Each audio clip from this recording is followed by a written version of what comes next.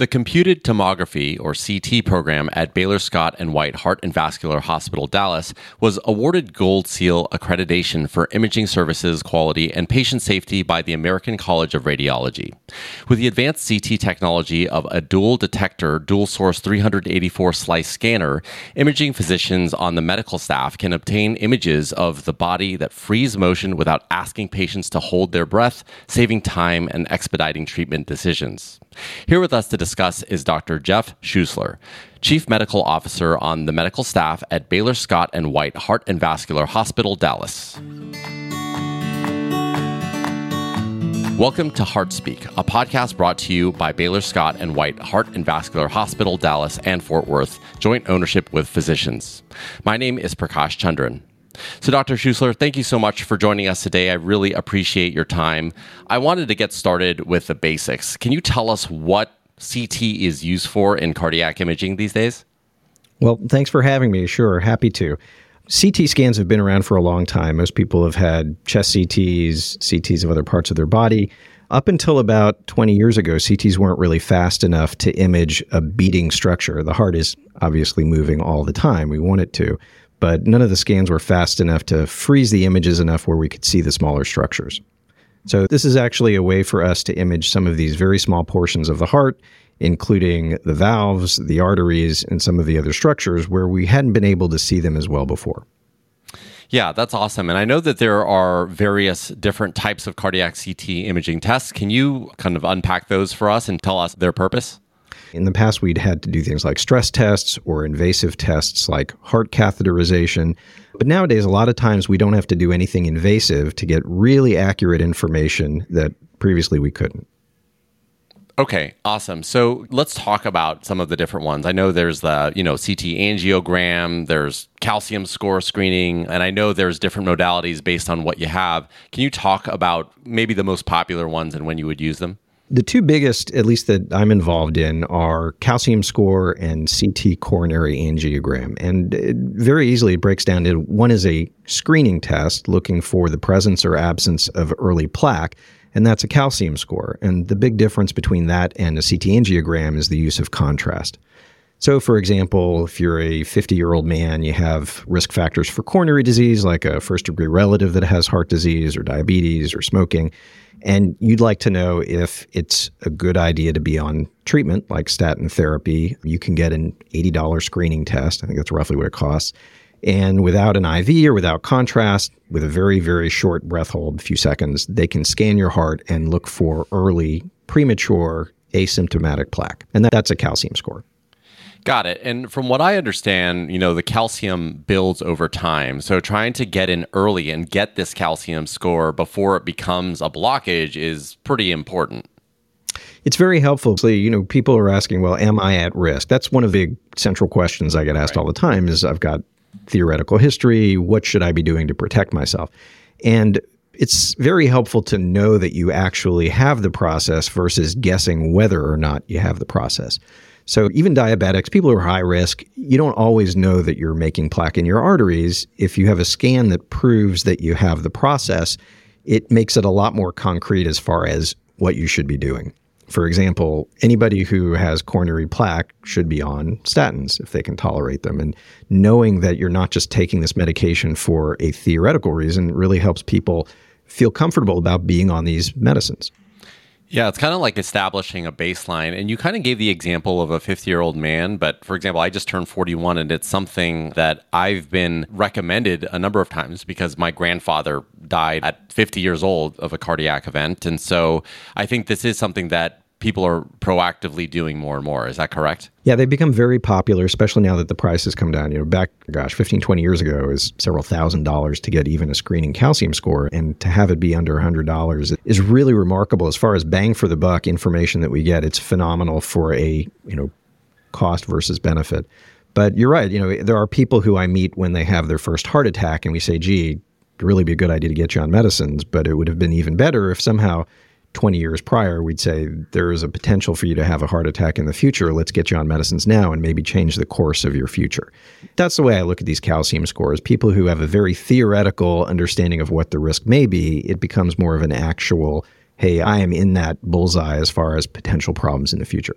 Yeah. Okay, so let's talk a little bit about the second most common one that you do, the CT angiogram.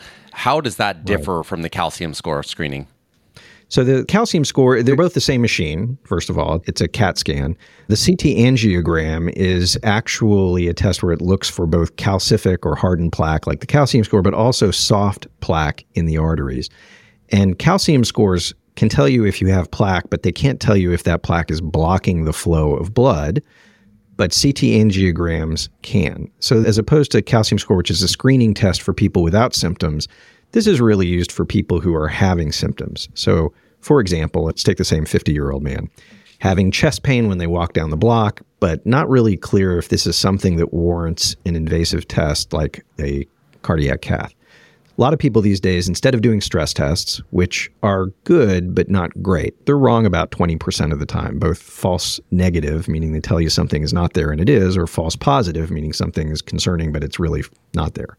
CT angiograms actually look at the arteries directly. And so based on the CT angiogram, we can say, hey, you have no plaque, or hey, you've got plaque, but it's not really the cause of your symptoms, or in some cases, you've got plaque, it's the cause of your symptoms, and we can tell you where it is, how bad it is, and it also helps us guide us as far as if you needed an invasive test, where you might benefit from having things like a stent or surgery.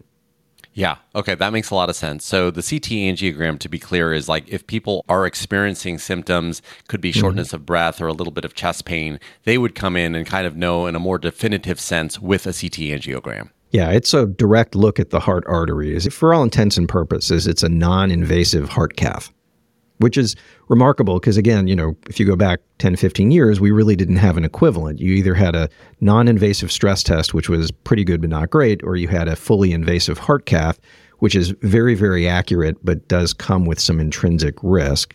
And there wasn't really a middle ground that was as accurate as a heart cath, but not necessarily as risky. And again, I don't want to scare anybody. Heart caths are a little bit risky, but not unsafe. But anything you don't need to do that's invasive is good, especially if there's another way of getting the same information. Okay, that's very helpful. Now, I know that this is probably less common, but I have also heard of a fractional flow reserve CT. Is this something that you can speak to? Sure. Just a little bit of background. In the cath lab, there are people who have heart caths where we see blockages and we're sort of on the fence. We can't quite tell visually if they're severe enough that a stent would benefit them or not severe enough where they just need medicines.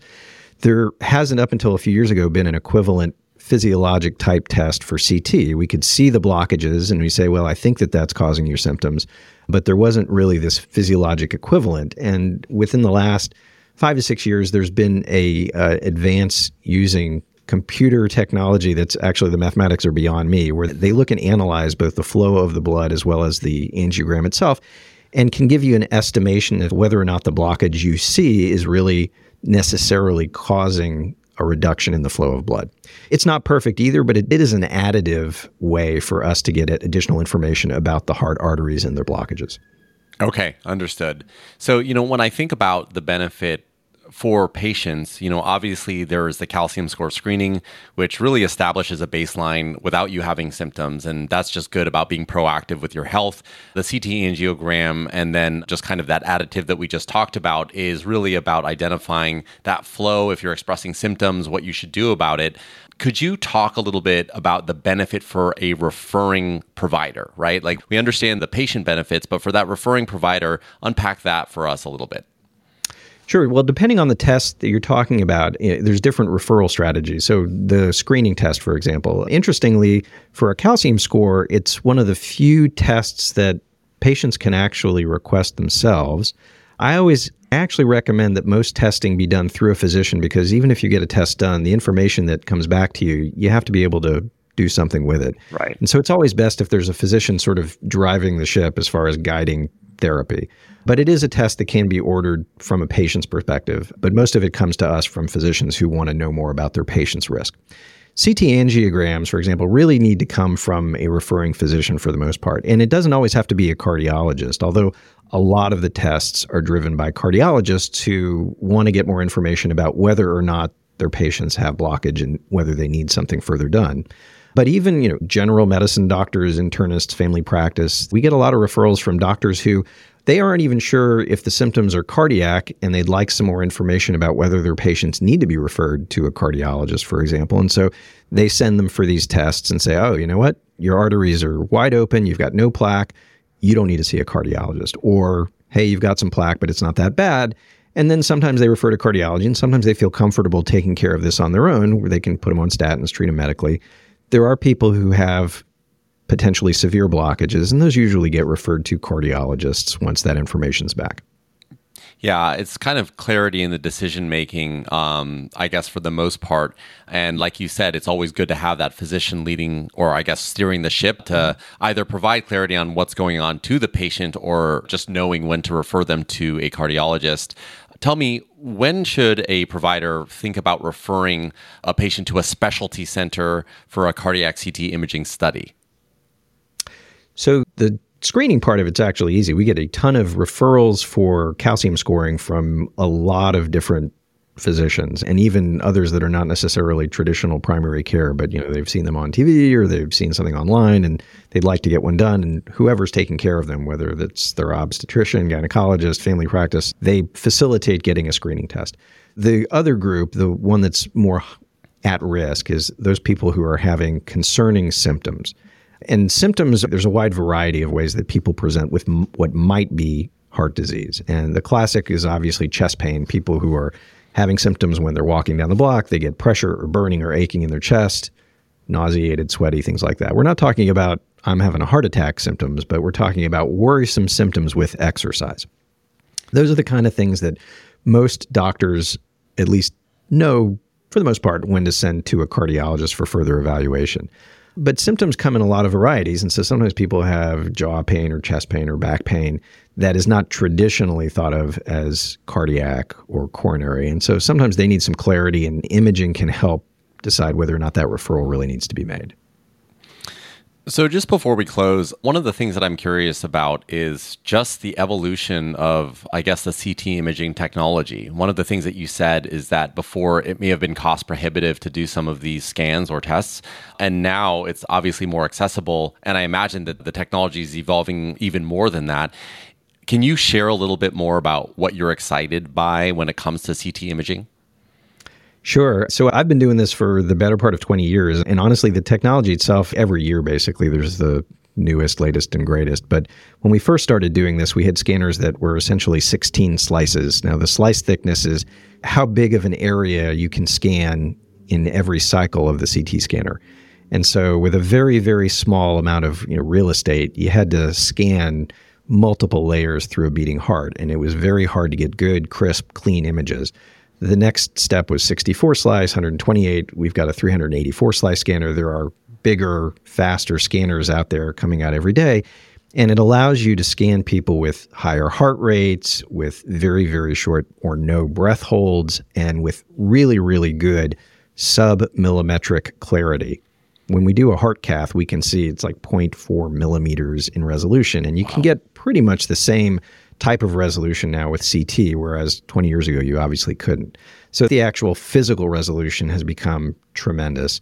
The next part of it is the actual software side. And although, we touched base on it a little bit as far as things like additional software evaluation of narrowings or stenoses, up until recently, it was me looking at it with my eyes saying, I think that there's a blockage.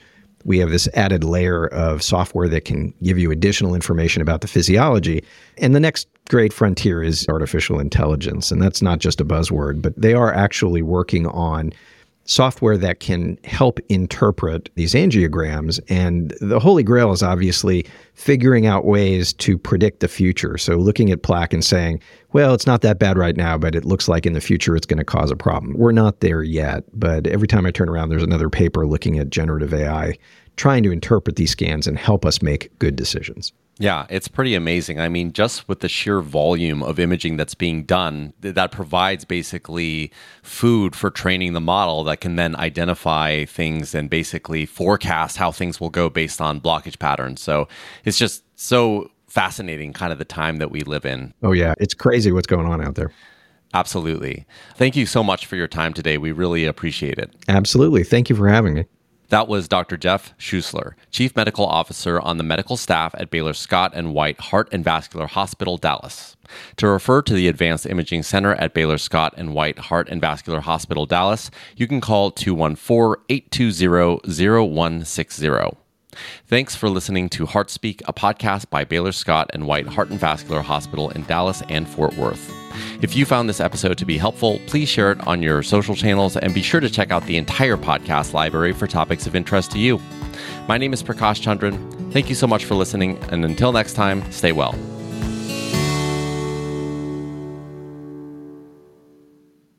Baylor Scott and White Heart and Vascular Hospital, Dallas and Fort Worth. Joint ownership with physicians.